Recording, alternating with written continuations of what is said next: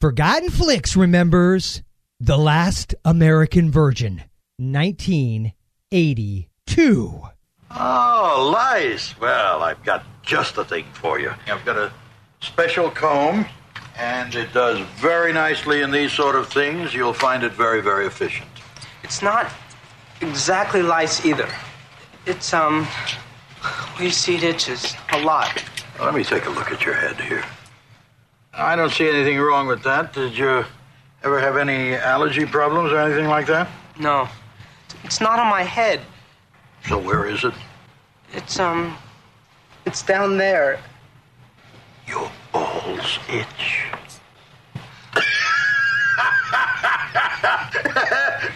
Crabs at your age.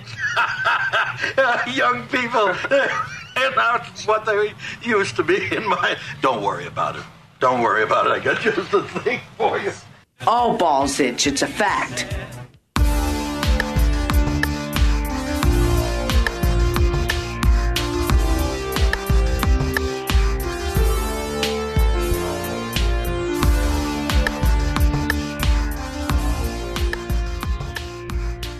Hello, and welcome to the one, the only, the Forgotten Flicks podcast. I am Joel, and this fine eve, as I prepare to do do a show on The Last American Virgin, I am joined by my own versions of Rick and that other guy.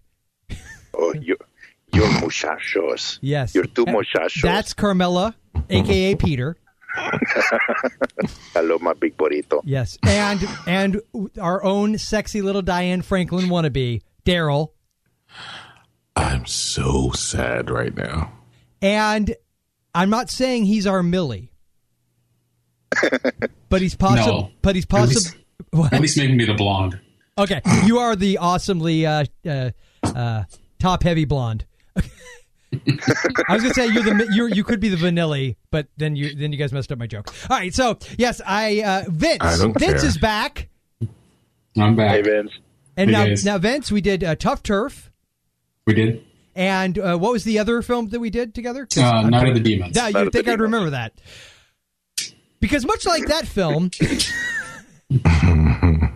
I'll be interested to see where we all come down on this one. You might be surprised. Yeah, you might. Okay, I want to make sure. I want to make sure Vince understands a couple of key things here, because Vince has not heard our Mischief episode. It is very fitting, and possibly to the detriment of one of these two movies, that we did Mischief as our last episode. Mm-hmm. Vince, you do not know how I felt about that episode, or how anyone really felt. I don't. Here's the deal: you loved Mischief, and you were very sad that you could not join us for that. Am I correct? Right. Correct. Okay. I loved it, and so did they. So make sure we're clear on that. We loved Mischief. A lot of it.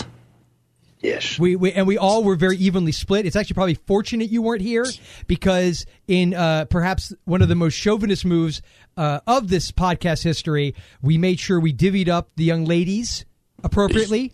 Yeah, we did. Peter, you called dibs on. I am a Catherine Mary Yes. Stewart boy. And then Daryl Always was have Kelly been. Preston, and I said I would go Jamie Gertz, especially sans braces. Mm-hmm. So that's where we came down. But that aside, Mm-hmm. we love Mischief. So Yes. remember We love beards, remember too. that as we go through this episode. We'll just leave that And there. we're just going to let it lie. So Yeah. now, Vince, you wanted to cover this motion picture.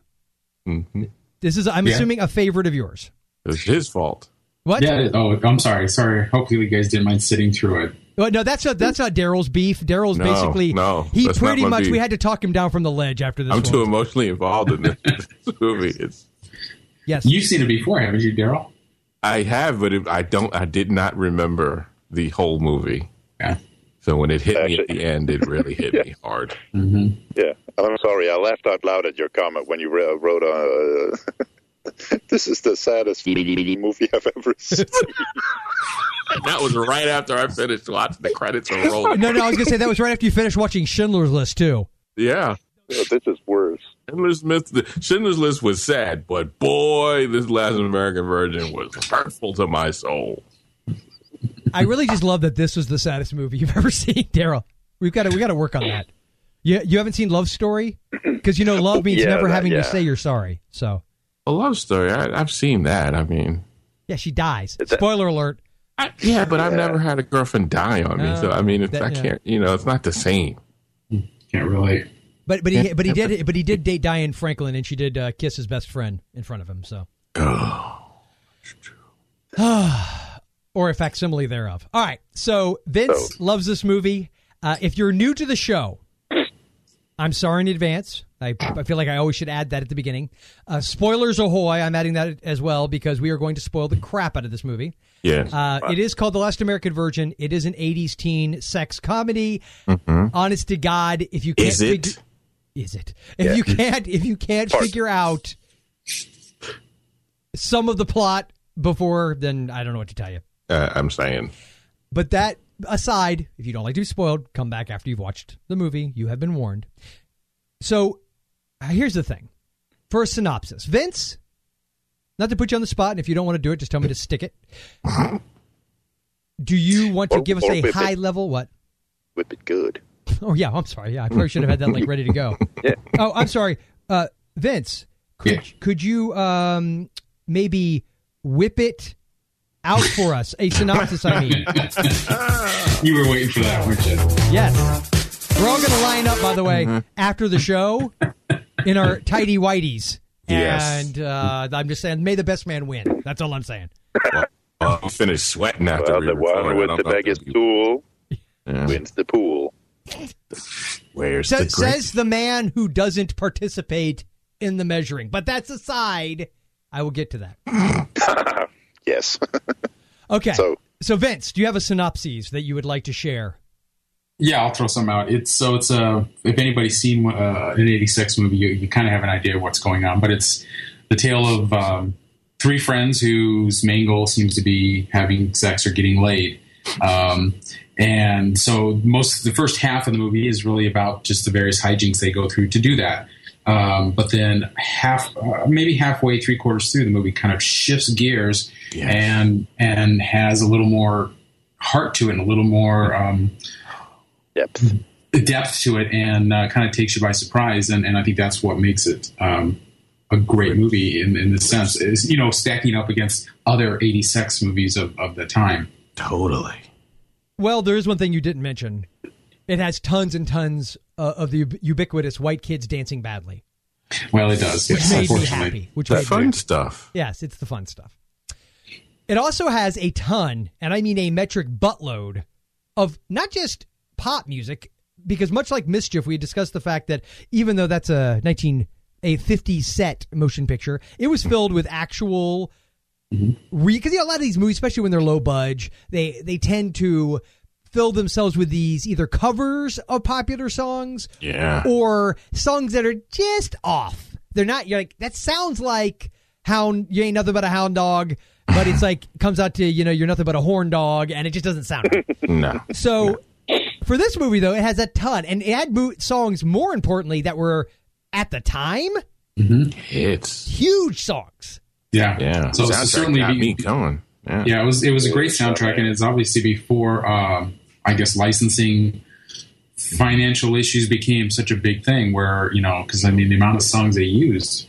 Did you notice how much they repeated songs more than any other movie? I actually want to get to that because I'm not going to lie, that bugged the crap out of me. Like, I'm not used to that. I'm really not used to the repeating songs like that. And I don't want to jump too far ahead because I feel like that's like maybe a down the road discussion. Because I want to cover the story proper, and then I want to get into that because I wanted to ask your guys' opinion on just the way they did that.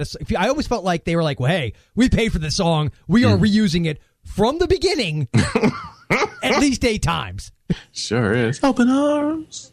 Or we blew our wad, and we have to use this song 50 times to make it worth it. For instance, I did my best, but I guess my best wasn't good. Here we go. My best wasn't good enough. I told you don't make me cry this early in the show. That's really what's going to make this fun, Daryl, is if we can get you crying this early and then just spend the next hour and 15 minutes listening to you cry.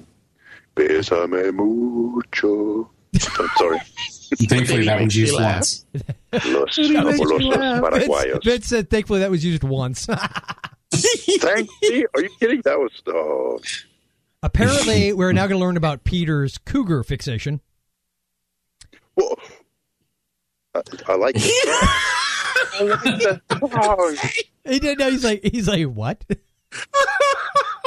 I had to think there for a minute. Get off me, you piccobolito.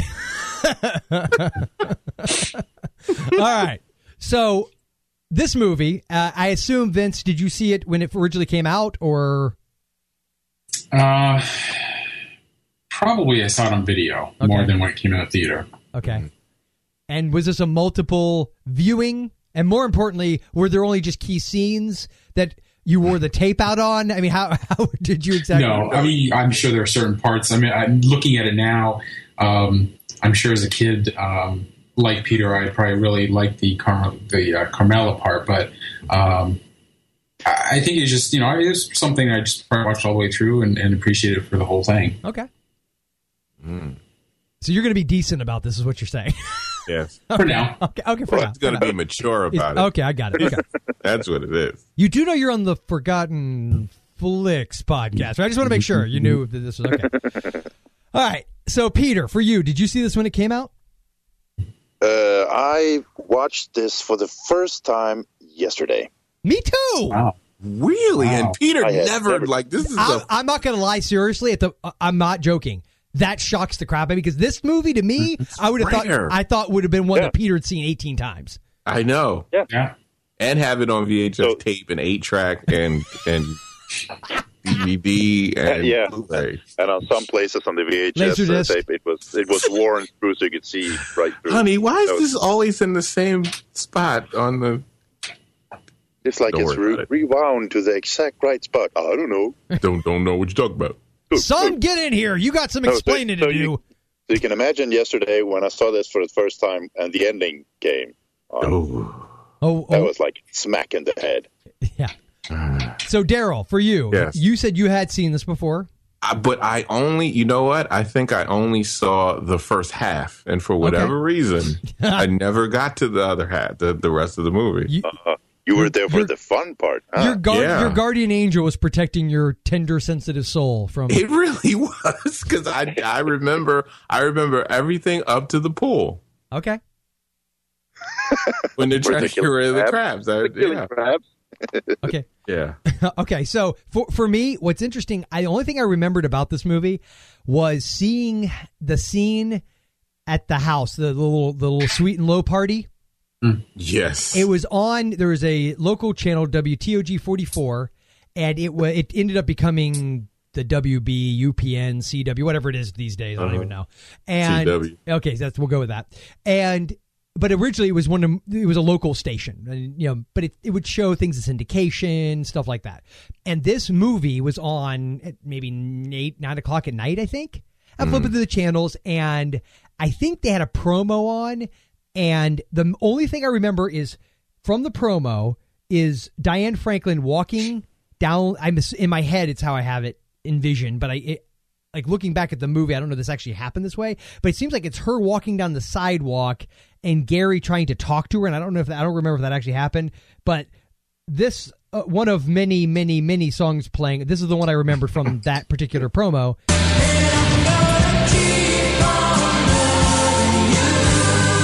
And I remember the way they cut the promo together. It was just this exhilarating sort of just bubble pop of a teen emotion, and I really dug it. And then the only other thing I remember seeing is that most of the house party scene, except for the fact that it was on local TV, so obviously it was edited like crap. So there was no Roxanne, none of that, and.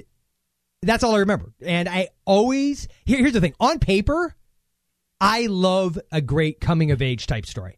Love them, yeah. Love them, okay? Yeah. Yep. And we'll just let it lie there.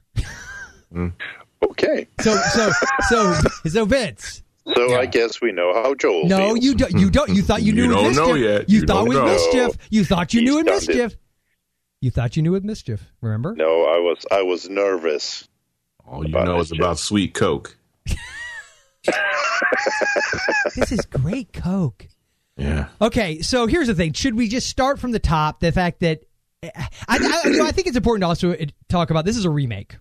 Let's address the fact. Yep. This is actually a remake. The writer-director of the remake, Boaz Davidson, is that correct? Yes. Okay. He wrote and directed at least the first of the originals, and I believe directed the 3 of the sequels. I think there's like 8 of them. It translates the title.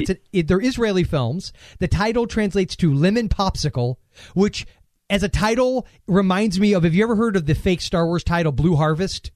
Yes. Like it's like got that. Like it's almost like a title you'd use for a fake movie to throw people off the scent of your real popular movie, like the new Terminator movie. Oh, it's on paper. It's called Lemon Popsicle. Oh, so, but that's the title, and that one, interestingly enough, to parallel it even more with Mischief, takes place in the 50s. Yes.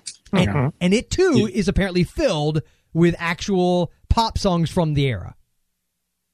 Yeah, until yesterday, I didn't know that this was a remake because I was actually listening to another podcast and Eli Roth was on, and he was talking about this, and it seems such a weird movie for him to be talking about, him being, doing the kind of movies he does, but he says he loved this movie, and then he said it was based on this Israeli film called Lemon Popsicle, so I went and looked it up, and because he was saying it's almost shot for shot, the way it's set up, and I kind of actually want to go see the original just to kind of compare the two. I don't know if I can take this again. I do, though. I looked it up. I found it on YouTube. Unfortunately, I'm pretty confident that good luck understanding it because there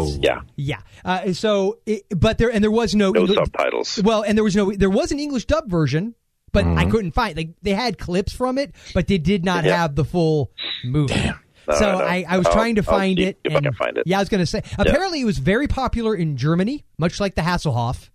Yeah, and even in Israel, I read somewhere that it was huge in Israel. 40% of the Israeli population watched this movie. Yeah, really? And apparently a lot of the sequels did very well. That's a lot of people. Yeah. Yes. And apparently Germany, it was a big hit. I think it made Japan. I think Japan, it was a huge hit. Yeah. And I guess it did kind of meh in the States, but it came out in 1978, so a few years before the remake.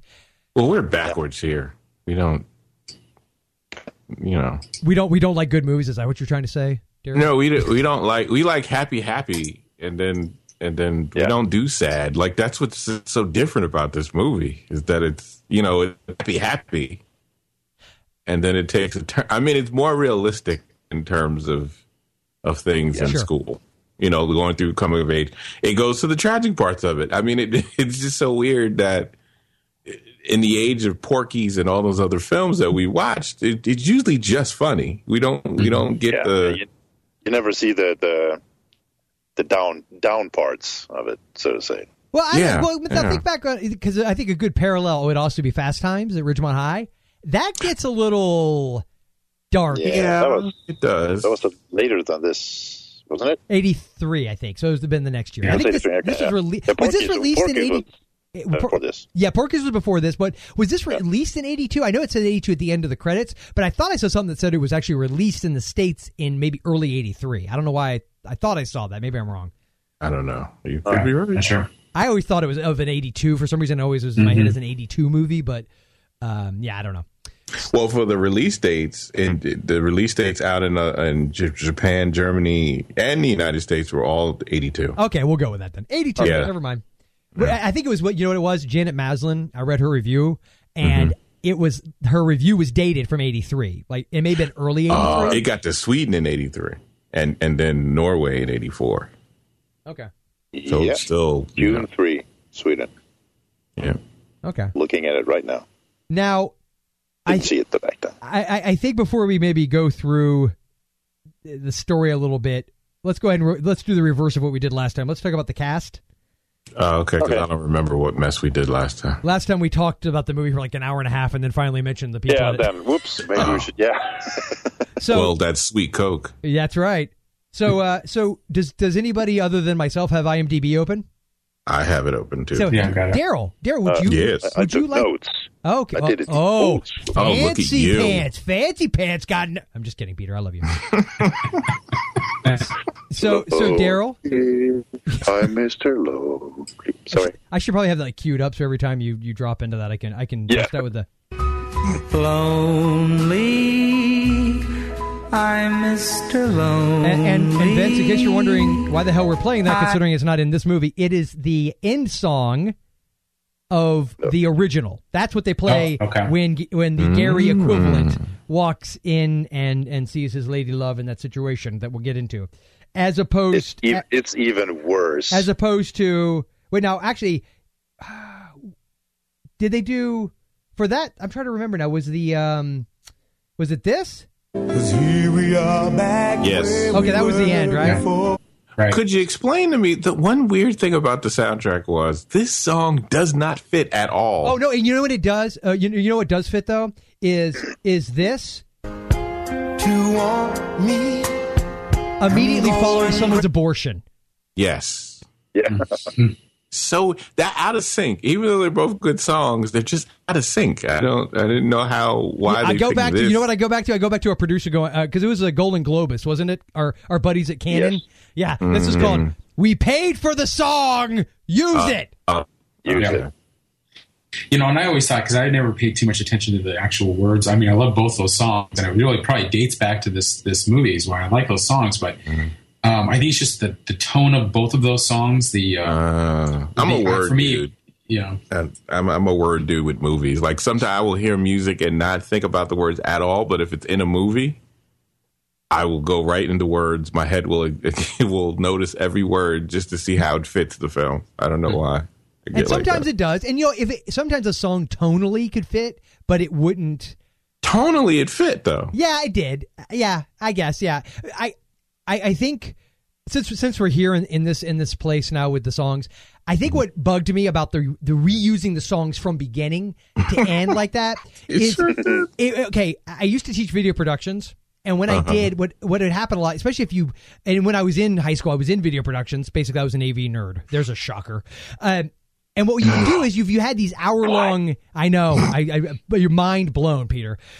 We did these highlight type videos. They're basically like a video yearbook. And you would get these songs that, of course, we had no rights to use. But for some reason, I remember, for instance, Lenny Kravitz, Are You Gonna Go My Way? And we would play it, but it would be almost in a loop. And you would just play it to beginning to end, and then you just gotta let it play. We got an extra 2 minutes. Let's let it play again. So you do that, and that's what it reminded me of in this movie. Because in most movies, say you would have the one song, you would use this one, and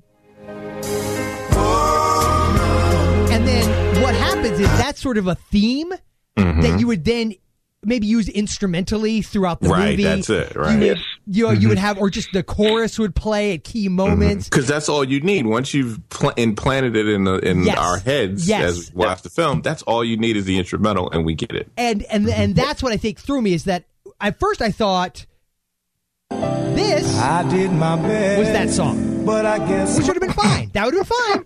But then we're over here, and I'm hearing... Now, given my druthers, I think I go Lionel. I'm just going to say it. I'm just going to say it. I think I'd go Lionel Richie if I'm picking. If you had to pick? If I had to pick, I'm going. I don't know. It's hard to pick between those two songs. Yeah, I really those like are great that. songs. Or I don't know. I guess I might do this one if it plays, which is not. Why isn't it playing? Damn it! See. Bésame, bésame mucho. Oh, that's a bar. Oh, it wasn't that one? No.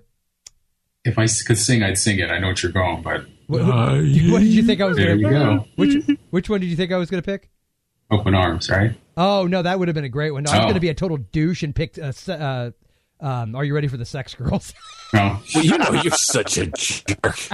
You're right, hold on. Yeah. Now, that one shocked me because in 1982 even, Journey was getting pretty big. They were. Like big. And Big. so I never thought about it. And Daryl, you're the one who made the comment. Was it you or Vince that made the comment about the licensing at this time? It might have been. Yeah, I think it was me. Okay, Vince. So I will give you credit and take it away from Daryl. That's fine. I was racking my brain. I'm like, how did they get these songs in this movie like this? And they shoved them in, too. I mean, that year, that's the year that Escape came out. And that was a huge album. Yes, I mean, it was massive. incredibly big. Well, and then now this one I think was wonderful serendipity. And quite honestly, I think whoever the music director of the movie was, they gave credit to the director, but oftentimes there's either a music producer or director that is the one who in fact picks songs for the soundtrack. But whoever did, talk about being fortuitous enough to pick. Because I believe that's off of their War album. And folks, that's U2 at the beginning. Yeah. And to have thought, this is a cool little band that will go on to be one of the biggest bands in history. Pretty much. Basically, yes. That was kind of awesome. So I can't believe I couldn't get this movie is filled with great music. All these hits, and it's funny watching it. When I watched it, probably the first run, even the few times after that I'd seen it, the repeating of songs didn't click with me. So a few months ago when I watched it, I was like, well, they play that Lionel Richie and Quincy Jones song a lot. And then we were watching it last night to keep notes. I'm going, well, they played Whip It a couple times. And Are You Ready for the Sex Girls? Which, talking about what makes sense with movies, that one part where they're driving the car off the cliff into the ocean and they play Are You Ready for the Sex Girls seemed out of place for that song. Yep.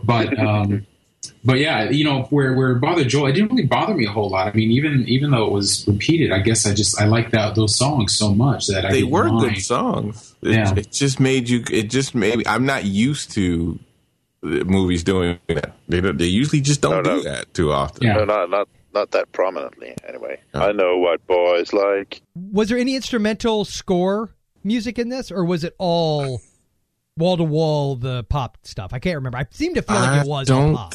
Remember too much instrumental. No, I don't think there was any. I think it was. I just remember. Yeah, I just remember the soundtrack. Yeah, I mean, there's a lot of songs in this one. There's enough to fill the whole movie. Oh yeah, it did. Yeah, I know. Yeah, it's certainly good. It's a good soundtrack for anybody. I think yes, the cars and everything. We didn't mention the cars. Yeah, sometimes when they pick the song, they fit the scene, like when they're with Carmela. That's the way I like it. Casey and the Sunshine Band, when David is getting his groove on. Because when he's dipping the burrito. Yes. You dirty man. You just love that scene so much, don't you? You're too happy when you talk about it. There's some story that Peter's not telling us. This is Peter's lawyer. Peter is taking the Peter will neither confirm nor deny whether he ever dipped his burrito in the... Peter, make a comment. No comment. Spicy salsa of... He will now refer to you all as his muchachos. Peter, how much did you watch this video? No comment. Last night's the first time I've ever seen it, Your Honor. I have no idea what you're talking about. God. I may have watched it again today. So why is the rerun button broke on your... Honey, you broke the VCR again. No comment. Back to the cast. Tangent. We're all about tangents. That's right. Lawrence, we were supposed to talk about the cast. Yes, we are now. You want to go with Gary? Gary. Let's start with Gary. That was my dad's name. Gary. It's a good name. Good, wholesome name for an unwholesome boy. Lawrence, is it Manosan? I could try it out. Manosan? Manosan. Right. Let's go with Manosan. That sounds better. Yeah, we'll go with that. Larry and Gary. He's a boy who looked like a nerdy young child. Yeah, and he did. He's totally different now, but I mean, he looked like such a... He fit that they look like... That's one thing I also like. He looked like a teenager. Most of the people in this movie did. Yes, they talk like teenagers. They look like teenagers. I was reading that he was actually 16 when it was filmed. It didn't get released till he was 18, I think. But he was 16 when it was filmed. Wow. The charming must have got doing this movie. Yeah, but a lot of the young cast here were I don't know, newbies to the film industry, which is kind of cool. Yeah. Makes it more real. I'm going to jump immediately to the number 2 on Oh, you're not going to mention any movie he was in, Lawrence? Well, actually, what just occurred to me originally, I was going to defer to Daryl, and since he said he had IMDb open, and let him lead us in a round of. Well, one of the biggest ones was Mask. Yeah. I mean, and Friday the 13th. That's what I remembered it from. Wait, let's put it in the computer. The computer says you're dead. Crispin Glover's buddy that's giving him crap the entire time. Oh, sorry. Wait. Yeah. But what I did not, I mean, I kind of remember him from things, but what I'm so surprised about looking at his IMDb is that he did a lot of TV. Yes. Yeah, he's one of those very familiar face kind of guys. Yeah. I mean, up until 2010, he'd done a lot of TV. Mm-hmm. So who else do we have on the cast docket? We have that Franklin minx, that evil woman. You want to use the B word, don't you? Beautiful. Diane yes, she is, though. Diane Franklin, who played Karen. Dude, honestly, that all aside, who cares? It's Diane friggin' Franklin. That's all I'm saying. Mm-hmm. Oh, What's your favorite role, though, of hers? I have mine. Well, I did like Better Off Dead. I was going to say Better Off Dead. Or Amityville 2, The Possession. The Possession. Oh, well, I like the scene she's in. I was going to say, you like the scene. You mean the one where the brother and the way? Oh, hey. Hey-yo. No, let's go with Better Off Dead. Better Off Dead, and that accent. Oh. Yeah. Oh. We're all in agreement then. Okay. Next. Rick. Steve Anton. Or Anton. You know who he reminded me of at first? And the guy's name is escaping me, but he was the best friend in Christine, the football player. And I'm completely brain farting. You know what I'm talking about? Oh, right. John Stockwell. John Stockwell. Thank you, Vince. Yeah. Yes. Yeah, oh, okay, yeah, like his younger brother. Like they have a similar vibe to me. And they do wear similar. He's wearing similar glasses to that character. Well, that's why you'd think about it. Yeah, that's true. Yeah. So he's the lover boy. Yeah. He's been in quite a few things. Been in Goonies. You're pooping. Hey, Daryl, hold on one second. You're pooping out on Skype. Does everybody? Can everybody? A little bit, yeah. Okay. Yeah, but I heard him say Goonies. Can you hear me? Yeah, I can hear you. He was in Goonies. That's too big. The biggest. Goonies, and what was the other one? The Accused. With Jodie Foster and The Accused. Ellie McGee. Yes. Okay, gotcha. Yeah. Yeah. Everything else has been little up here and there. Yeah, well, again, I always go back to, if the quote unquote the only things you had on your filmography were I was in the Goonies and The Accused. But he was in a movie called Survival Quest from 1988. Oh, is Lance Henriksen in that? Lance Henriksen. I had never seen that, but I went to go watch that on Netflix, and it was one of those, they pulled it. It was on instant forever, and then they pulled it. I was like, son of a... I've never seen that. I think I've seen a clip or something from it, that's all. What does that mean when you say a bunch of city slickers? What is that supposed to mean? It's just derogatory against people from New York City, Daryl. No, jerks. I assumed it meant somebody who's from the city and they're slick, right? They're like a huckster. They're always like a con man. Like you're a city slicker. You come in here think you can take our land from us, Walt Disney. That was the people in Orlando from like 70 years ago. That's what they said. Sorry. Oopsie. Oops. Okay. Yeah. So where did that come from? Was it because of the movie City Slickers? No, it describes the movie that he was in. Yeah. The movie's the survival one. They call it City Slickers. And I was like, I've seen the term used before in movies, and I'm like, well, of course, there's the movie that was called that. I think it was usually meant from it was obviously meant to be derogatory, and it was more of a cowboy country folk would city folk. Yeah, you say city folk, same idea. That same contempt. It's meant to be contemptuous, I think. So we're Rick the Dick. Apparently, as much young ladies he's a chick magnet.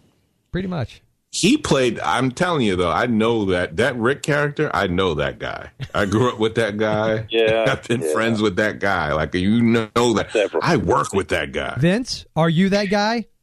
I am not. Okay. Do you wish when you were 16 you had been that guy? Yeah, probably. Yeah, he seemed to enjoy himself quite a bit in this movie. He's very shallow though. Like he doesn't seem to. No, he definitely doesn't get really. It. Well, yeah, but not just shallow in the way he uses people, but just like he seems a little vapid. Like he doesn't. Yes. Well, I mean, to be real, that guy is usually a lot of times very popular. Yeah, that was one of the things that struck me watching this again. Is those three guys hanging out together seemed maybe implausible. Yeah. You know, Rick, you got, like you said, the popular guy. You've got the I guess Gary maybe could be considered a nerd. Well, they kind of. The implication is they grew up together, so I can see that. I mean, I've seen you're friends with people that are more popular than you. I've been friends with people on football teams and stuff like that. Like they've been more popular than you because you're not in the same things. But you have that But you history kind of together. know everybody. You grew up together. Yeah. Kind of. And I could see David because even though, he's the heftier guy, but he's also the clown and he's like the guy that I could see him and David being on the football team together and David being one of the linemen and Rick being the quarterback, David being the lineman and they hang out. That dynamic I can see it. Right. Yeah. I think Gary's one of those like cool nerds. Yeah. That's what it comes across as. And he helps you out. Like Gary, he's helped out Rick and them and with stuff and co-signed on him trying to get, women. I would have to say though, when he sports that neckerchief, that's where I don't know that I'd hang out with him very much. Yeah. Just every time he had it on, I was like, man, you got to take that off. He looks so emotional. Well, here's the thing. He also leers a lot. Like if you needed to, he does. If you look up the almost word, creepy. Yeah, it really was. Yeah. And if you look up the word lecherous in the dictionary, there was a picture of him, right? There really was, right there to the right. Lecherous Gary.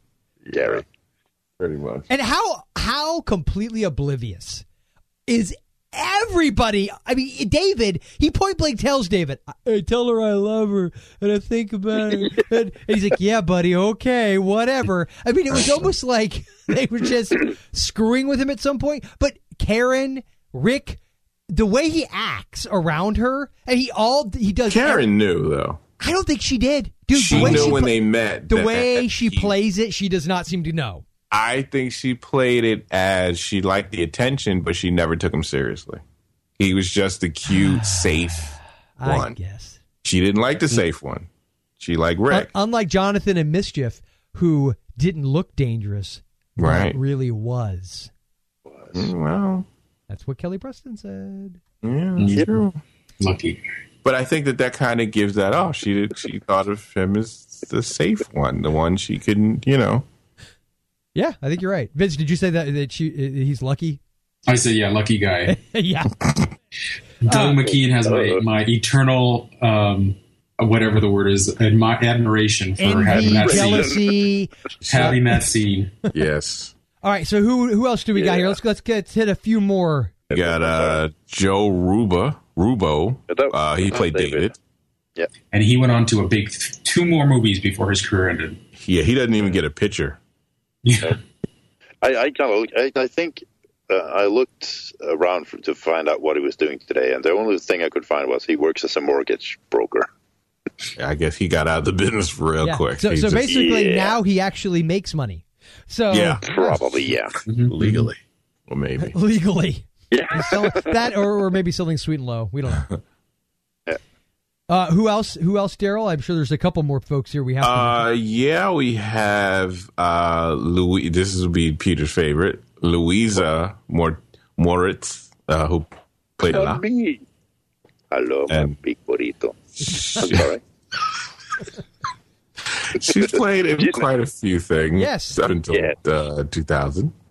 Yeah. Chained Heat. I got Bubbles. Wait, what? Yes. If you look at her around this time, she was in a cup. Yeah, she was in Chained Heat. Yeah. Happy Hooker Goes to Washington. Yeah. The Rockford Files and The Incredible Hulk. Yeah. Why do I know? And when you're also the Happy Hooker. Good movies like One Flew Over the Cuckoo's Nest. Yes. And we have Brian Peck, who plays Victor. Yes. He's been in a lot more movies, more recent stuff. But he's been in X-Men 2. He's been in Return of the Living Dead. That's what Man on the Moon. he's been in. He's had a lot of small parts. Yeah, a lot of small parts. But Anger management. But not in his tidy whities. But not in his tidy whities. 9.5 inch. Not counting his balls. Whoa. I think I know what I have, guys. I think I know what I have. Poor dude. I kind of like Victor. He wasn't bad. They did him so wrong. And then we have Kimmy Robertson. Who's got a great name. Last name. Yes. She does. She played Rose. That was the girl that liked Gary, right? Yes. And she was kind of hot. I don't know what the problem was. I really don't know what his problem was on that. I don't either. Yeah, I was going to ask that, what you guys thought, because I kind of went back and forth if she was or not. Her voice reminds me of, I think I kept Victoria Jackson from SNL. There's that vibe. Yes. She did have that, but she was still cute, though. She wasn't Karen. Less makeup, and I think. But she was cute. And she was into Gary, which is probably heated. But since he was stalking Karen, didn't care. That's a did you ever feel like at times that he was just going to grab like a clump of her hair and just shove it into his nostrils and yes, and then just go, it puts the lotion in the basket. Yes. Because I kind of felt like there were times where I really thought that they would have to call the cops on Gary because he really got creepy. It puts the lotion in the basket.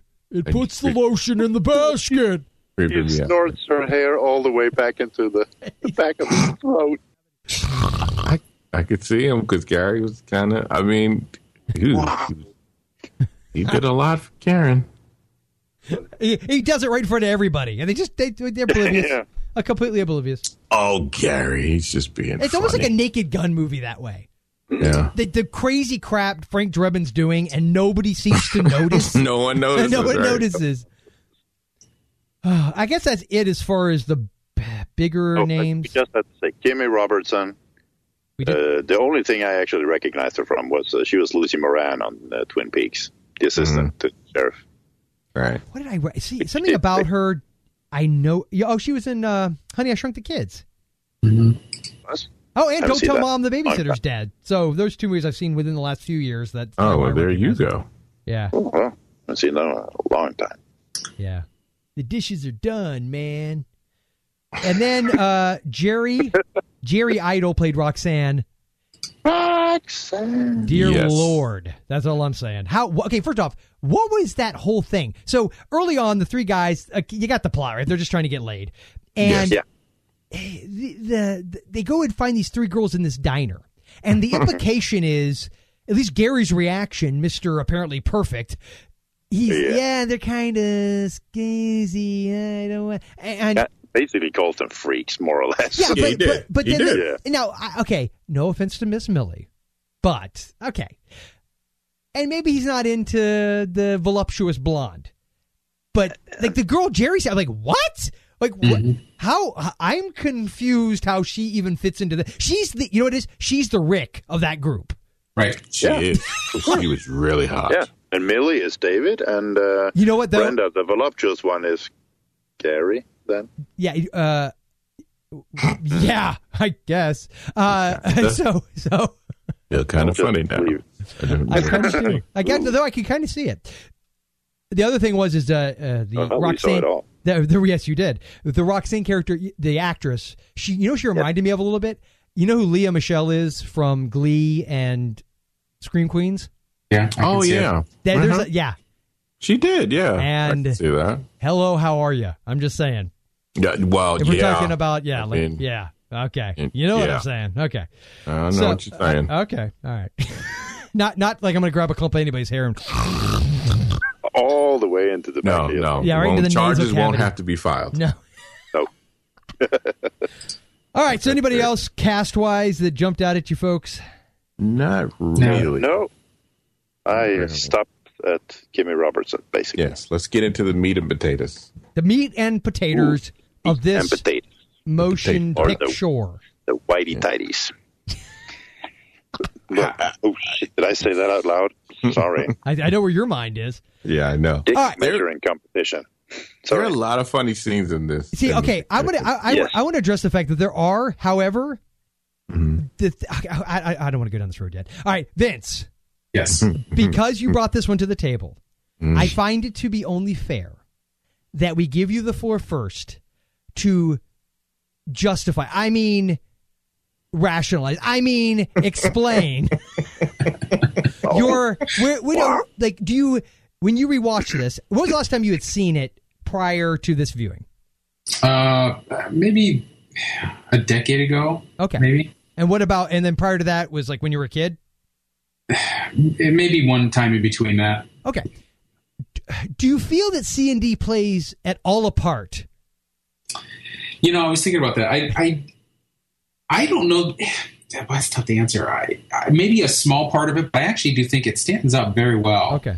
And I think a lot of that's just because it for what it does in terms of what is typically a teen movie or 80s teen sex movie, I think it does that well. But because of the way it shifts, I think that's what holds it up better and makes it just more enjoyable to watch.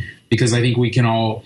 I mean, I had friends. We did dumb things, you know, but I think I experienced more of the longing and the pining after somebody, you know. So I was able to relate to that part of it a little bit more. Honey child. I didn't necessarily drool in stock, but I understand completely. I mean, everything you said is, basically, yeah. Okay, Yeah, I think I really feel as if the only way for this conversation to continue is for us all to lay our cards out on the table. Let's do it. Okay. Vince, I think it's safe to say for you this movie still holds up and you still adore it, correct? Yes. Okay. Yes. Keeping that in mind, I'm going to hedge my words very carefully. Peter. Peter. Let's go to Daryl. Since Daryl actually had already seen at least half of it. Daryl, we know that you found this to be literally the saddest movie known to mankind. In a world with Schindler's List and 12 Years a Slave and the list goes on and on. Yeah, Love Story, because that definitely goes in the grouping of the other two I mentioned. And, of course. and Ryan's Song. And let's see what else we got. That was a comedy. What are you talking about? Comedy about friendship. Yes, it was hilarious. And then he died. Piccolo. Okay. My life as a house. My life is a house. Yes. I love that movie. We can do that one. No, that would hurt too much. Stay on target. Yes. Bridges of Madison County. In a world where Bridges of Madison County exists, you're saying you found this to be the saddest movie you've ever seen. Well, I mean, Bridges of Madison County was not. Well, you know what? We'll save that discussion for the Valentine's month. That's true. Because boy, do I have a story about that one. But anyway, so for you, what did you think of the movie? I enjoyed it. I didn't think I was. The first half of it, it had funny scenes in it. I thought it would be just that, just a couple funny scenes, nothing else. But then when it did that turn, it got even better in my eyes. Okay, because I like pain. I like pain. When it did the dark turn, that's when it really got good. Are we talking about like Cenobite level pain, fish hooks in your flesh, pulling back level pain? Since it reminded me of a similar thing that happened to me. Okay. It was really... Emotionally, it was the equivalent of Cenobites ripping you apart. Okay. Belinda, wherever you are. Should I bleep the name? That's okay. Break my... Peter, now you were in the same boat that I was. You had never seen this movie, which I still, honestly, that's the biggest shock to come out of this whole episode. I know. I thought for sure you had seen this. I don't know why I thought that. Crazy. Sorry. No, don't be sorry. I think it's almost like surprising. It's almost like a rare find. There are movies out there that I haven't. I know, seen but it's almost like, especially movies like this from this time period, but not like this. Yeah, that's what threw me. No, but it does, like both Vince and Daryl says, it starts out like a teen comedy, and it is funny, and I did laugh out loud at a lot of stuff. But then, and you kind of get to learn the characters, to know them, and then when it takes the dark turn, you're hooked. I mean, you can't take your eyes away from the screen. So yeah, I like this movie a lot. I'm going to watch this again. I'm going to check out the original, see if I can find it somewhere, and just to compare. As the ending, I kind of think the ending is even more It's even worse in the original than this. I'm gonna cry like a little girl. Not that we're judging little girls here. No, so I Peter, think they cried. They were more manly in crying than I was. Yeah. Peter. So really, what my takeaway from that is, and I like this. Yeah, and Vince ultimately. Oh, here we go. Yeah, but oh boy, here we go. One. Okay, I didn't hate it, and here's the problem. On paper, I should have loved it because I love coming of age movies. Yes, you do. If a teen, especially an 80s teen comedy type You're movie, all in. I'm all in. I'm all in, man. Mm-hmm. I don't, and this isn't fair. This isn't fair, but I almost wonder if the problem is having just watched Mischief, not like the day before or anything, but a week before. I don't know if in my brain I was drawing too many parallels, because there are. There's parallels, especially when you consider what the movie it was a remake of. They're not as likable as the kids at Mischief. No, okay, there's that. But here's the problem I really come down to on this movie. And I would actually love to see Lemon Popsicle, the original. And everybody know this. I tried to watch that before we recorded this because I wanted to have it as a point of comparison. And I really just, the language barrier, I was it's too much. You can't really get the text of it. I tried. But that all to the side, I want to see it. So if anybody has a copy, knows where we can procure one, please let us know. Because I really would like to give that a shot. Here's where I had a problem. I feel like this was a series of vignettes, funny moments, that because of the time period the movie was in, because it's in that post-Porky's time period of the 80s, it's in the same way that if you go and see Black Christmas after having seen any slasher film after it, you make this assumption that it's not very original, right? But knowing, oh crap, this movie's like the one of the first that did some of this stuff. When you know that, it changes the dynamic. So, for instance, let's get to the peeping hole into the girls' locker room scene. It is a trope from 90% of all 80s sex comedies. Oh, totally. Right. Yeah. Totally. Well, that's what I was going to say. You said this felt like vignettes to you, but can't that be said of almost any sex comedy from that period? Well, yes and no. Yes and no. Here's where I'm going with that. Because and again, Mischief is the problem here. I'm blaming the movie that I liked. Yeah.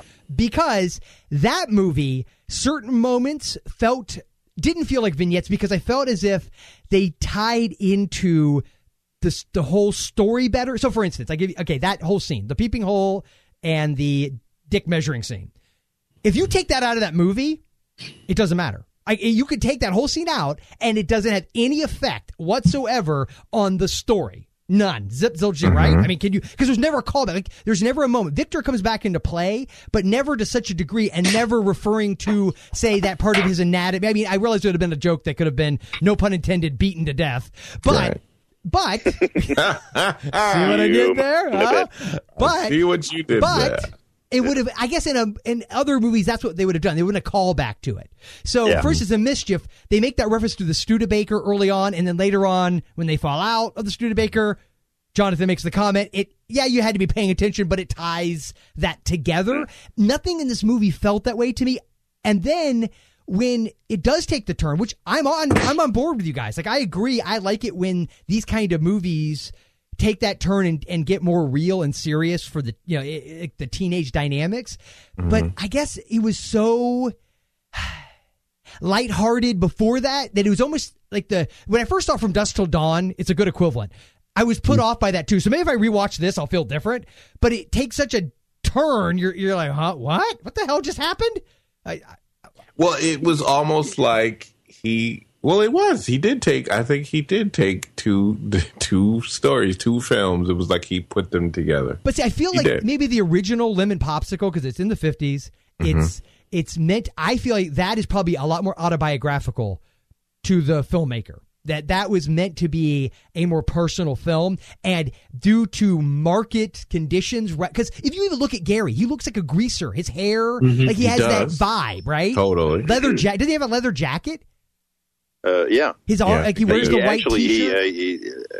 The guy who plays whatever his name was in the original. Yes, looks similar. Yes. There's a similar look. I think.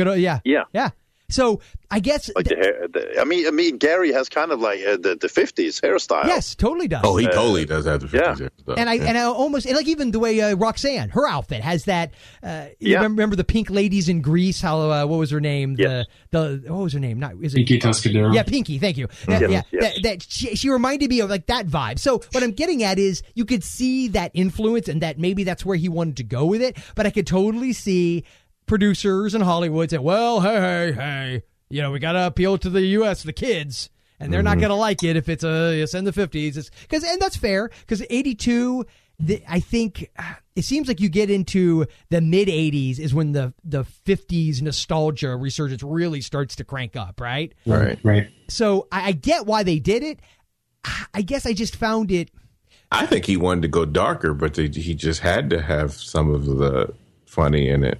And I think if you go and look at some of the clips that I watched for Lemon Popsicle, I feel that movie, even if it's a shot-for-shot remake, and very well might be, okay, which then gives credence to the idea that the people thing was not just ripping off Porky's and taking advantage of the zeitgeist of the moment, which is what my knee-jerk reaction is like, Porky. Because even look at the scene with the prostitute. Yeah.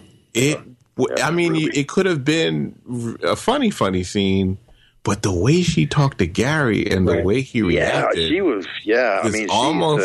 It was disturbing. It was not funny. I didn't. I felt awkward. Like you felt like you were spying on somebody, and you felt bad at their most embarrassing moment. But were you supposed to? That's the only problem I have is I don't know how I was supposed to feel. Was I supposed to laugh at that, or was I supposed to feel like crap? Because I felt like crap. Everything would get. He seemed to want to make Gary appear to be more thoughtful than the other kids. If you notice, like you don't get a lot. Rick doesn't think at all. Rick is just Rick. You know, like I mean, even when he said Gary and David said they're going to go for the redhead. I mean, and he was supposed to go on a date with Karen that night, right. And he just I'm going to get some. So he just skips Karen, and goes with the prostitute who shares stuff with the guys. Like even the other friend they had, David, again, like he could have been the one who was made fun of all through the show. I mean, all through the movie as being the bigger guy, but he didn't care. He'd run around, no shirt on, going to the pool, wasn't crying, wasn't depressed or sad or whatever. But Gary always had some. Yeah, he was Gary always had that sense of sadness. He tried to always give him that sense of sadness for most of the movie. Is it me, or did every time David, he talked such a good game, but every time he got with a woman, he looked like a deer in the headlights? Like every time. Yeah, because that's what we are as the kids. I mean, as kids, you try to talk like you're brave about it, but we're so scared of we don't know what we're doing. Yes. Like I know they wanted to touch on that. Like you're just so scared. You don't know what the heck to do. But that's, No, but that's kind of what makes it feel real. Because if you think back when you could be yearning for someone, right. I mean, really, really bad. Like that's the only person you can think of. But you still go on doing stupid things with your friends and kind of laugh about it. But still, inside there's that hurting. And when you really think about it, like Gary really, it seemed to be more into Karen the more that she was into Rick. Yeah. Yes. Sure. Yeah. Like she wanted the unattainable one, the one that knew from the get, because the knew from the get that she was into Rick and, he didn't and the know whole that from thing. the get, though. He didn't know that from the get, because at the get he saw her at the ice cream shop, and that's when he did the whole. But he saw a very attractive girl that he was like, wow, I want to date her. Wow, I'm going to go by her house and deflate the tires on her bike. Yeah, so he could give her a ride. Yeah, that's not creepy at all. I know. No. All it takes is a little escalation to make it worse. Well, Joel, listening to what you were saying, and I get everything you're saying, but I think for me, in looking at it, comparing this to all those other sex comedies at the time, that's the reason and the way it took its turn, and some of the way they, I guess, developed Gary to be more sympathetic. That's what sets it apart. Because if you look at something like Porky's, which was when I was growing up, I mean, that was a huge movie that we all wanted to see. Most of us couldn't see it. Right. And outside of one or two scenes, Porky's is really, for me, not a great movie. Yeah. It's not one I want to rewatch. I'll rewatch the part with, in the principal's office. Mm-hmm. I think that's hilarious. But outside of that, it's just, it's not a movie that holds up in any way. Mm-hmm. It could be, Porky's was like the average Archie family show. It's just that they, had a theme of them wanting to get laid. I mean, that's it. Yeah, check out the nudity. You could just put it on TV and it'd be nothing. But this, and then Joel, we're looking at it through our eyes of watching. Like, if you did something like this now, you're a stalker. Back then, right? Yeah, you have STDs that would kill you, but continue. Right. But back then, I mean, that wasn't. What the heck did we know about stalking? I mean, you didn't go into those situations like. The biggest thing, followed girls to see where they live, and standing outside through their bedroom windows at night and deflated their. Yeah. What's wrong with that? With a mask on? Yeah.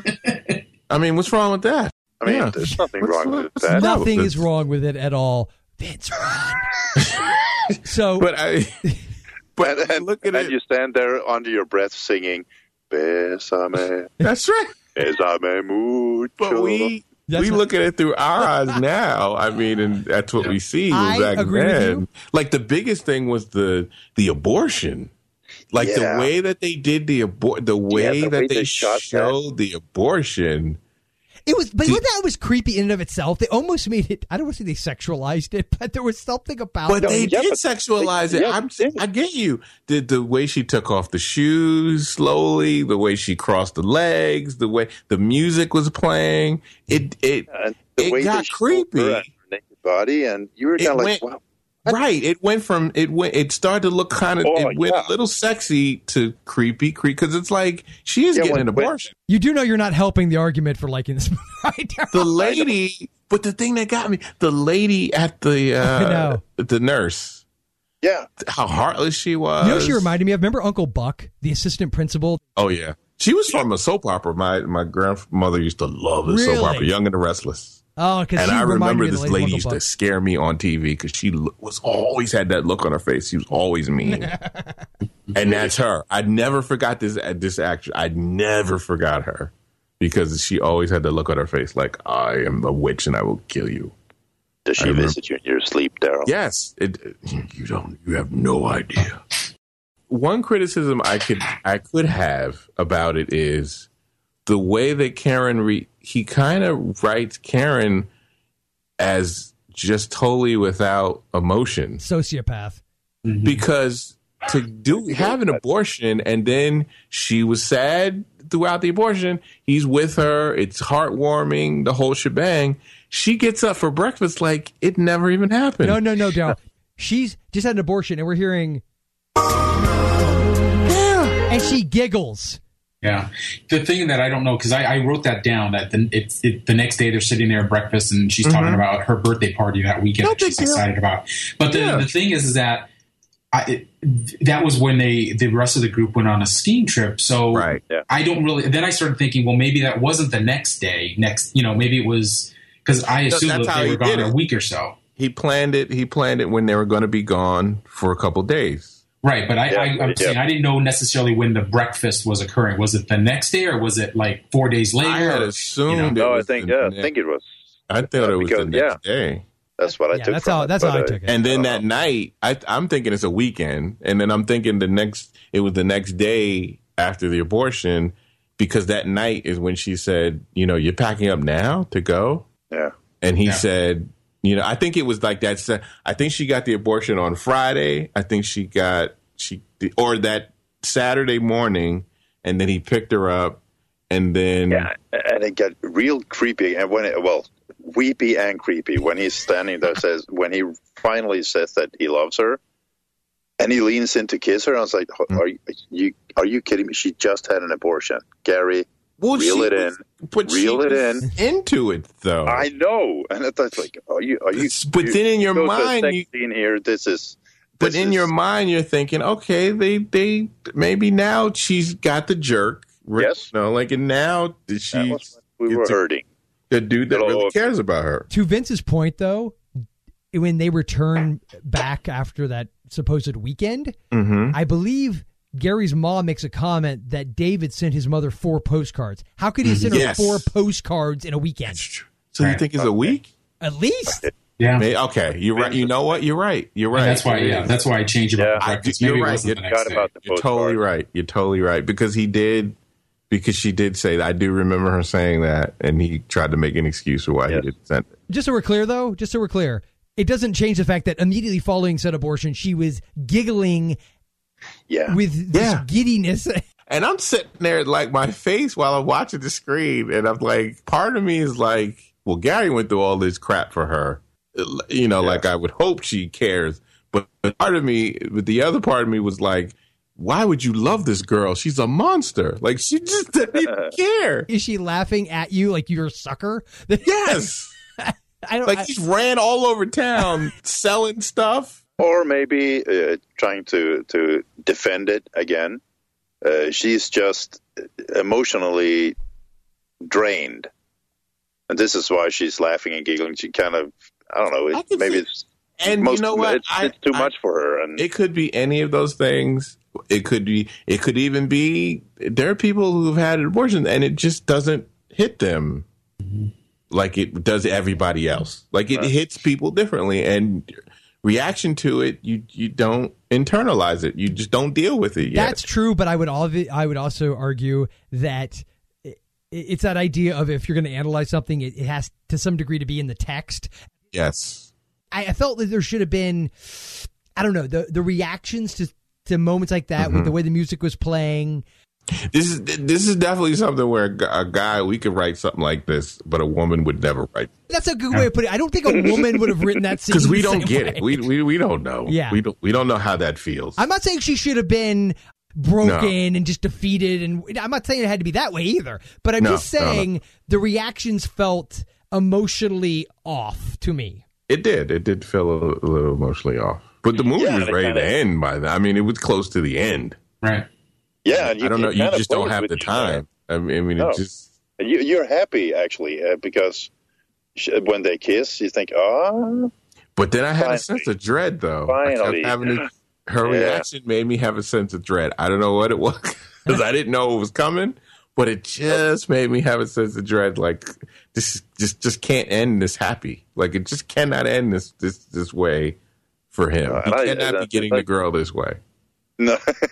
It just something has to happen. And he's so just the way he says that he loves her. It's I was like, you're crying, man.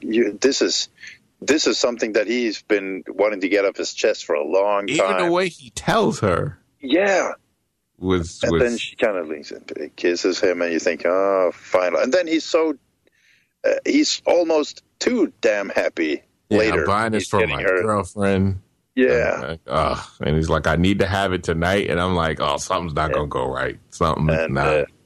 Because I think that ball kick of the year. I think the director tried to get us to get that something was wrong when he kept trying to hint about the ski trip to hint that, do you miss Rick? Yeah. You miss someone. Like, do you miss someone? You miss thinking about him? Like, there was that, and she just was like she was not even trying to engage in it. No. She was like, I just miss everyone. No. Yeah.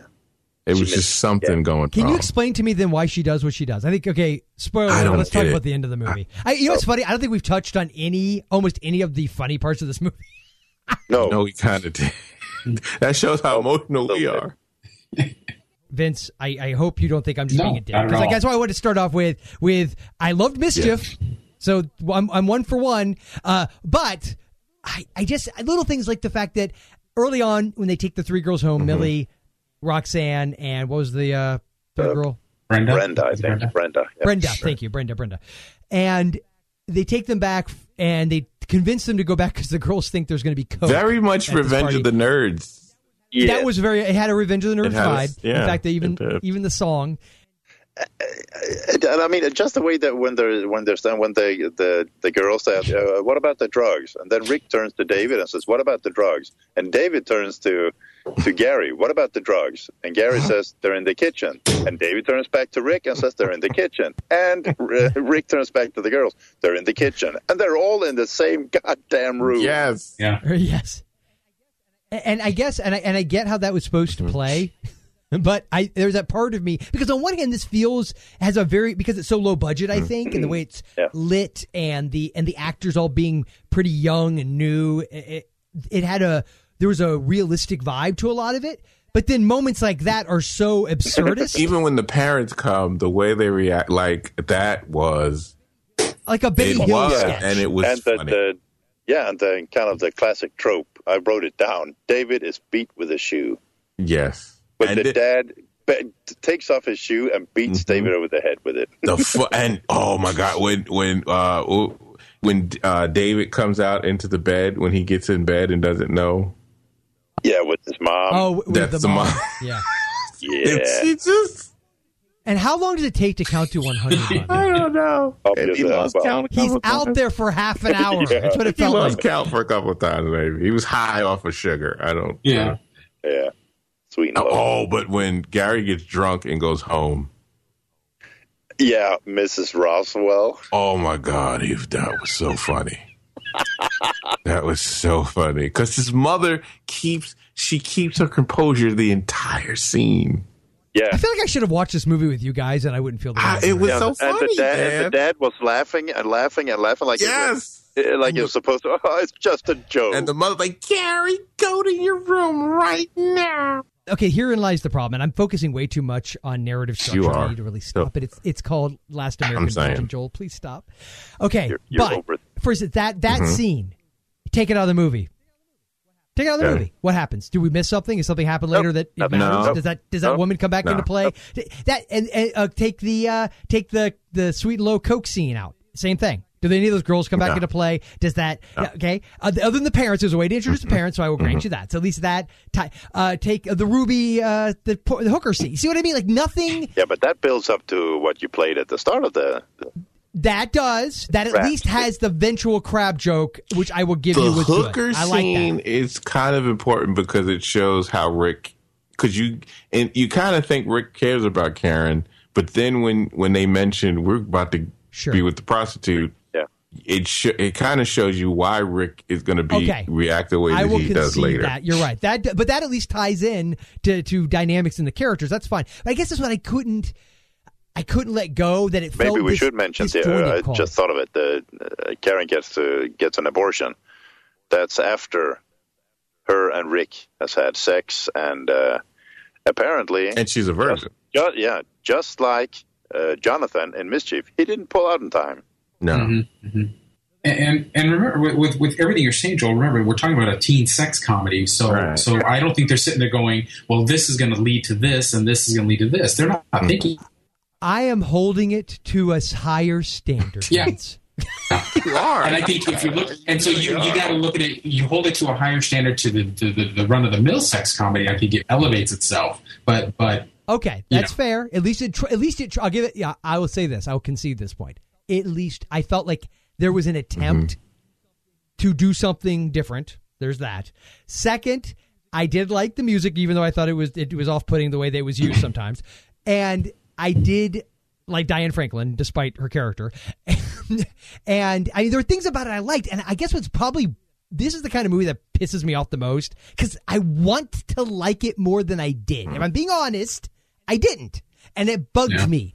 I wanted to. There was a part of me that wanted to come away from this, like I did Mischief, and just be like, "Holy crap!" Yeah. Well, I think again, you're it's what you're looking at in comparison, because I think Mischief and this movie do rise above whatever was considered a teen sex comedy at that time. Because I mean, if for those of us who were teenagers, young teens, or whatever during that time, I mean, there were so many of these movies that were coming out. I mean, stuff I look at lists of them and I go, I don't even remember some of those. Oh yeah, but I remember other ones, and it's just like there were so many that's why I think I like this one so much, is because it's not like Joysticks or Screwballs or Ski School or whatever, insert title here. Yeah, he could do a tragic love story like he. Yeah, the direction of the scene at the end when Gary is he bought her a gift, he's going to the party, for her birthday party. He has that gift. He's so in love. He's happy. He got the girl he wanted for all these months or whatever. And they say, Gary, she's in the kitchen. This direction of it. He goes in that kitchen. And he's so happy. Goes and then you look and you see Karen and Rick kissing. That's what I said. It's the ball kick of the century. And the music starts playing. Music's a big part of that. Staring. And I didn't catch it the first time I watched the ending and cried like a baby. But in the second time I watched the ending, you look and she notices, she sees him looking at her kissing Rick. He's done all this stuff for her. She says she'll always appreciate it. She looks at this dude. She has ripped his heart out. She knows him. Still kisses. She stops. She smiles. Even though this dude is broken, she smiles. It was a pity smile. It was like one of those, I right. don't know, what are you going to do? But I didn't catch there was a tear going down her eye. Yeah, and I like that part. I mean, at least that we were talking earlier, she seemed kind of heartless, or whatever. There was something there in this scene. There was a tear going down her eye. And there should be, because there's a big fight when Rick was like, did not want to take responsibility for this kid at all. And he even called her, trying to call her slut and everything. And they fought. And these were childhood friends. Yeah. He looks at Gary with just an uncaring look of I got her. I did it just to get back at you. Because he said you're going to regret it. The last thing he said to Gary when they fought that's true. is that you are going to regret this. That's true. And I mean, Gary that's emotional devastation. And this almost makes me think that the writer of this or the director went through some type of heartbreak like this. Because to pile it on like this. Yeah. To take such care to do that scene in a teen story, a teen comedy almost, what it was, and very much so in the beginning. To put such care in it, I would not be surprised if he went through a heartbreak. I'll bet that's the one. I mean, he refers to this as something happened to him in his youth that inspired this story, and I bet that's it. Yeah, it's got to be. It seems autobiographical. So this took place. This bit part really is at the very, very tail end of the movie. Yes. So he could have gone the happy way, and Gary and Rose Franklin and whatever her name is, end up together. But I like that it didn't. I felt that it felt more real, because it's real. We all knew girls who went after the bad boys, and no matter what you did or how good of a friend you were, that's who they always picked. So the fact that it didn't end up rosy, I think, made it better. It was sad because we don't always get the girl that at the end. That's it's life. We don't. That's what makes it such a gut punch. I think that's what makes this stand out. This movie. Yeah, because it reminds you get the girl. It's the ending. Yeah. Usually you get the girl, or you get the girl that you should have, instead of pining over the girl that wasn't right for you. Life gives you the girl you should get, because the good one, the pretty, nice one that loves you and cares about you. Guess what? Real life. Not always happen that way when you're a kid. You get the gut punch and you got to get up and get over it. Then you move on and you can find the right girl. But it doesn't always work out that way, like in a movie like that. So I think I kind of like, because in America we always like to do the happy ending. Like that's what we, a lot of most movies go for the happy, especially and especially even if you do a remake like this. You have to change. It's like there's only a few movies that end tragically, like when you give your brother a murder weapon and you leave him alone, and he gets arrested and put in jail for life, and you fly off with the girl. You.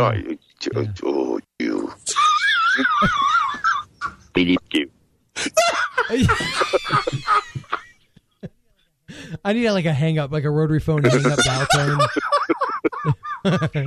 Screw you guys. I like this movie.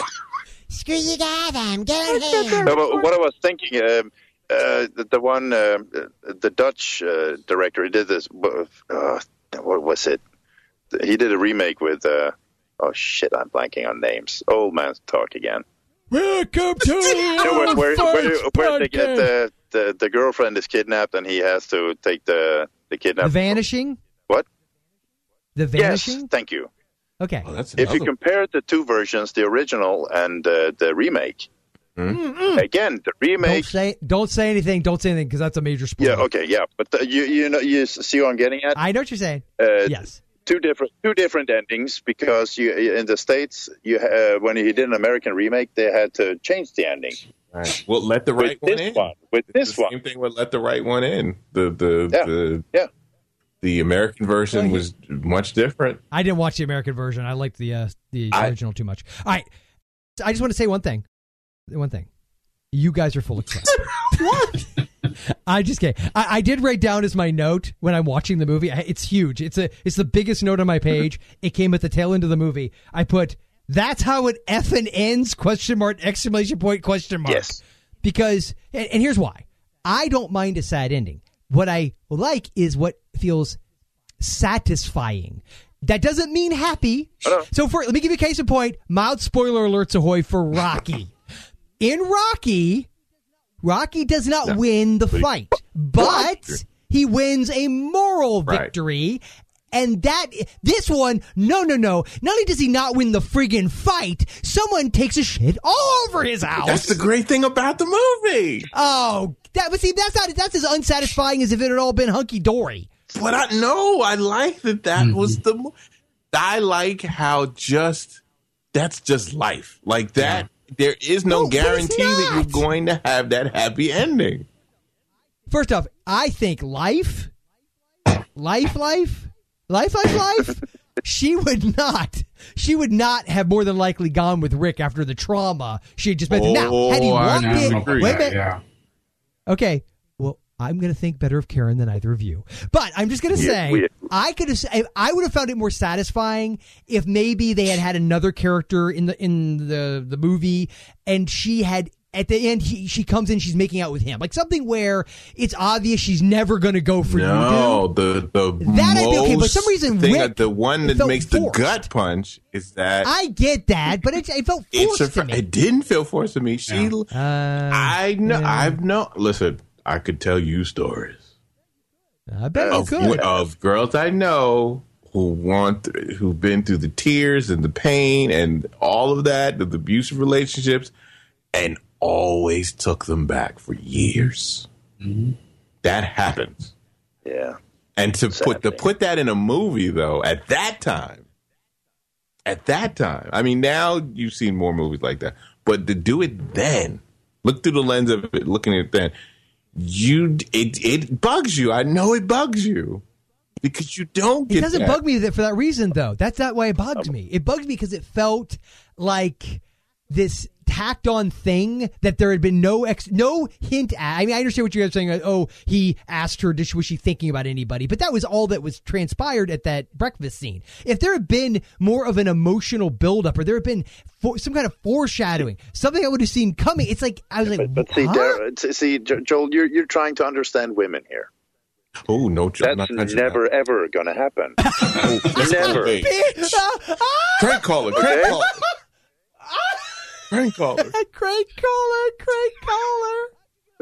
How'd you get on the line, young Peter, man? You're already happily married. Put Peter back on the phone.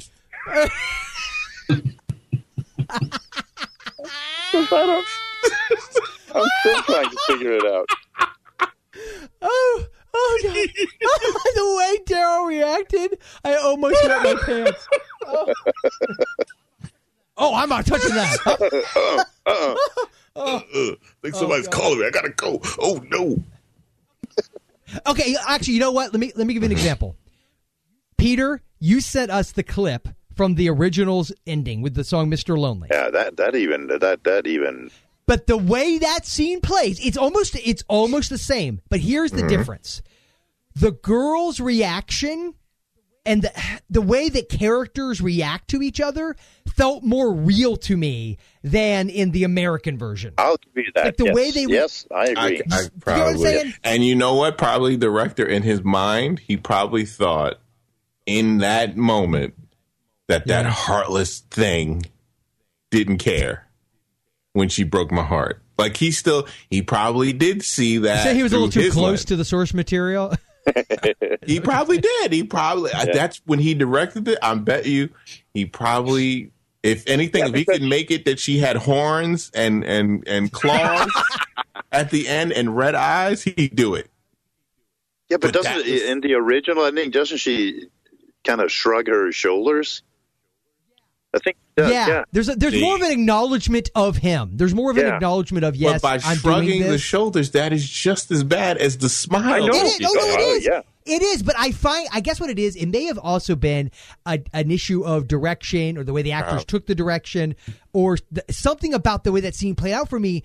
It was more for me Whereas when I watched the original ending, it felt, now granted, to be fair, I'm coming into it knowing how the movie ends at this point. Oh, yeah.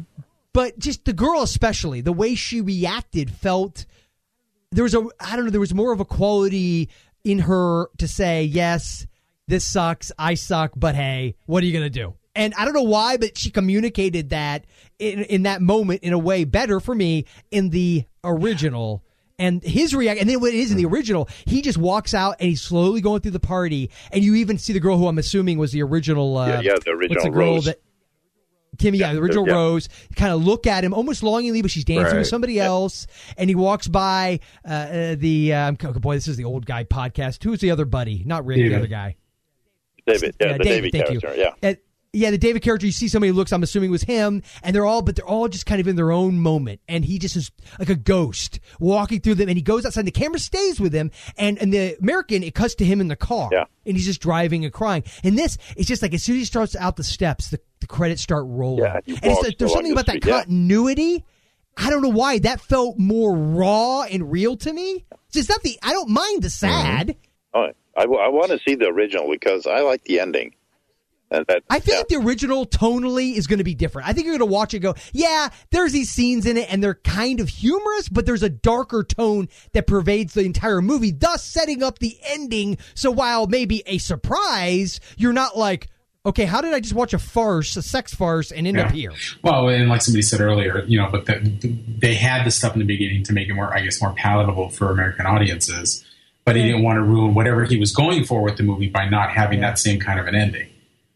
And without seeing the ending, I can't compare the two like you guys have, but because it is a pilot. It is a pylon. Like his friend is dancing with this pretty girl, and they're having a ball. His whatever his friend is, I can't think of his name. David.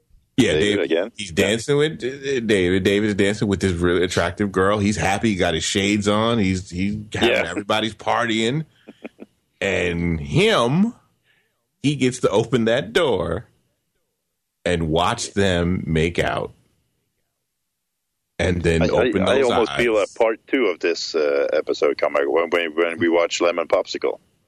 I think we get it. We have to cover it. I think Vince, would you be down for watching? Yeah, we can Popsicle? find it. That'd be interesting. Do it. I'll see what I can do. Pull the strings. I'll try. It's somewhere. It should be available. I mean, it made 8 goddamn sequels, so somewhere there should be. It was a huge hit. And you know what? You go back and look at it again. Her lips tremble as she gets ready. She's holding in, crying. When that's Gary what I liked her. about that. Yeah, I think you know what? Yeah. Watching it again, I just totally forgot that she is feeling an emotional pain because she broke this dude's heart that was there for her probably at her worst moment of her young life, right? Yeah. She is feeling the pain. Her lip is trembling because I wanted to watch it again. Her lips are trembling and then the tear goes down. So it did affect her. So he kind of broke her too. Out. Yeah, it did affect her. So part 2 of The Last American Virgin, she will be the Ruby character. Well, I mean, I could see a part 2 of this after they've all grown, where she probably dated Rick a long time or even married him. They had a horrible marriage. They're broken up or whatever. Everybody's mature, and you go through the, I should have married you. I should have went with you. Like I made the worst mistake, wasting my life with him when I should have. They could do that. He probably could have did that movie. What should have happened to Gary? Should he have been successfully and happily married, or should he still be Mr. Lonely? That's the thing, though. You could go either way. I've seen movies where they've gone the route of he's found the love of his life after her. Like, he's married to her afterwards, and they're married. And when you have a lull because you've been together for a while, and then you kind of your high school love, you kind of put it in a pedestal because it's past. That's your youth, and you kind of meet her again, and you kind of think about, well, what if I went with her instead?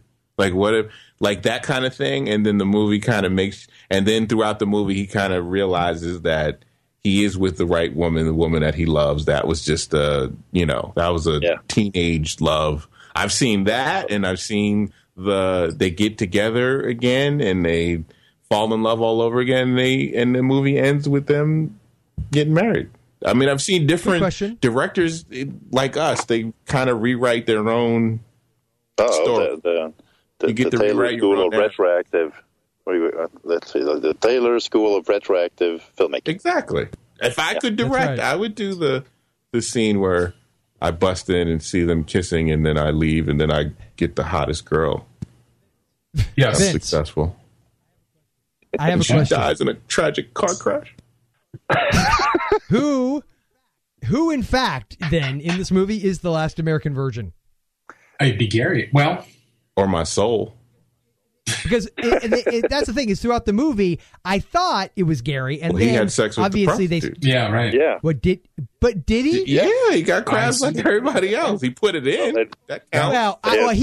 Well, let's be fair, because she made a comment about no, not there. Yeah, but I got the vibe like he still put it in. But that's, I mean, is that sex? Oh, of course, it's not. It's just he put it in. Yeah. Did he put it? But you could have just bumped, nether regions and gotten the crabs. I mean, but I literally, she was like telling him what to do. She probably grabbed it and put it in there just for the money. I got the sense that he did. And he hated it. And he totally hated it. The last American virgin should actually be Karen then. Right? Okay. See, that title really is, I understand why they picked it. It's catchy. It's going to sell tickets, theoretically. But that is the example of where it feels as if somebody said, oh, the U.S. audience is somewhat lowbrow. Let's just say that way. So let's call it, because if you think about it, that title doesn't really pertain. Oh, yeah. It's I can totally see them saying, let's topic. name it The Last American Virgin, and everyone would think it's just this kid trying to get laid throughout the movie, and that's the funny journey of watching this kid try to get laid. Yes, but that's not really, I mean, yes, that's an aspect of it, and a major aspect, but I would say that is probably more in Mischief, even though, as we spoke with Mischief, that's just a subplot. But that's a constant, though. I mean, that's most of these movies are this lovable kid trying to get laid. I mean, that's the concept of movies. That's life. And then throughout that, he finds love in addition to trying to have sex with a woman the first time. Final question for the entire panel. Do you think that the ass end of Gary's dad's jeans, in fact, had gills? Because when Gary comes back after the ski trip / visit to the abortion clinic, if you look at the dad's pants, I swear to God, on both cheeks, it looked like it had gills. Well, Joel, I didn't pay attention to this. I did look at his ass. It was impossible not to notice. I swear to God, I thought I saw them moving as if it was breathing. Or you did. It's all right that you looked at his father's he had ass throughout the entire scene. He had two groupers stapled, one to each cheek. It was just these. It was. You weird. know what? Everyone has their journry. Everyone and after all this deep conversation we just had, that's the last question you're going to ask. Yes. That is honestly the most. That's the one thing I really wrote down. Wow. Well, let me ask this. Do you think a movie like this could be made today? Hell with today's sensibilities or anything? Hell no. I think they would either go. I think they would try to go even darker, and not even worry about the the comedy. I think they would try to go even darker with it. I think they would do. I think they would keep the abortion, do that whole thing. But I think that earlier on they would try to keep it darker. I can tell you exactly why they wouldn't make it. In 1982, there wasn't this thing known yet called AIDS. I mean, it was known, but barely, and certainly was not known in the media yet, because that's when, you know, a lot of that. I know that they since have gone back and said, actually, no, it had been around even prior to that. But that's sort of the beginning of it, and that was only in as far as the medical community knew in a few isolated cases among homosexual men. So. If for teenage kids, the worst things you had to worry about were herpes, crabs. Maybe you could get syphilis and gonorrhea, things like that. Right. Yeah, like as if that's not a big deal. But that was the big things. You didn't have this death wish aspect to it. I think if you made a movie now with the sort of flagrancy that they go around hitting anything that moves, that even though. I would say the cloud of AIDS isn't as maybe pervasive now even as I think it was back when I know I was in high school, and I'm sure you guys were that late 80s, early 90s time period. It was I mean, like you really couldn't late have done 80s? it then without. I must have been on my 10th job or something. Oh, I was on the 8th wife by 10th then. Job. Yeah. But you know what I'm saying? Like back then you had to have the scene where the character, the ubiquitous, they turn to the camera, make sure you see the condom wrapper. So I just don't know that that sort of frivolous, free-spirited way they act, which I think is indicative of the movie, could even happen. He would have to be punished. If they do it and not in a film, I think they probably wouldn't get away with it unless it was a really small but indie film, and the character would have to be punished for doing it. Well, and you're saying, I assume from what you're saying, Joel, you're kind of talking this just in general a sex comedy like that, right? A teen sex comedy. I think with the tone of this one, like to make this movie, so it has that sort of flagrantly dismissive tone about, because it does. I mean, these guys don't care; they don't wear anything. No, I mean that's right from the front when when Rick goes with Roxanne. I mean that, and she says, "I'm not on the pill." They don't even care about the condom. Yeah, I'm not on the pill. But what? Yeah, I'm not either. That's his response. Like I said, I think they would do it, but Rick would have to be punished, especially, and probably Gary would go through something too. Yeah, because Rick doesn't get any comeuppance. He gets the girl. No. He gets the girl. Yeah, he's the villain of the story, and he still wins. See. Nice nice guys finish last. It basically is a nice guys, or at least creepy kind of guys finish last. Yeah.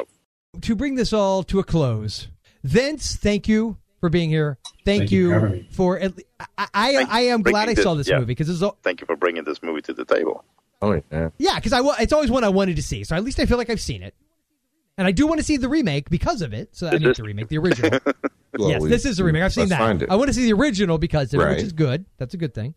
So I do appreciate that. Oh, and the soundtrack was great. And the soundtrack was good. Again, weird the way they used it, but I like the music. And they had, we didn't mention the Police. They had that do-do-do-do, da-da-da. Yes, they did. Another big hit. So, yeah, they had a lot of, I'm sure there's some ones that we haven't even mentioned. Oingo I think, yeah, Oingo Boingo. I saw the poster for Oingo Boingo in the bathroom. Yeah, they played, what was the Tommy Two-Tone? Wasn't there a Tommy Two-Tone? Yeah, I think so. Yeah. Yep. Angel Eyes or something like that. Yeah. So I mean, tons of stuff, tons of good stuff. Yep. Commodores. Stuff. Holy shit! Human League. Yeah. We mentioned Casey and the Sunshine Band, Quincy Jones. There's a lot. Blondie was in there. Yeah. Yeah, we mentioned Blondie too. Yep. Amazing.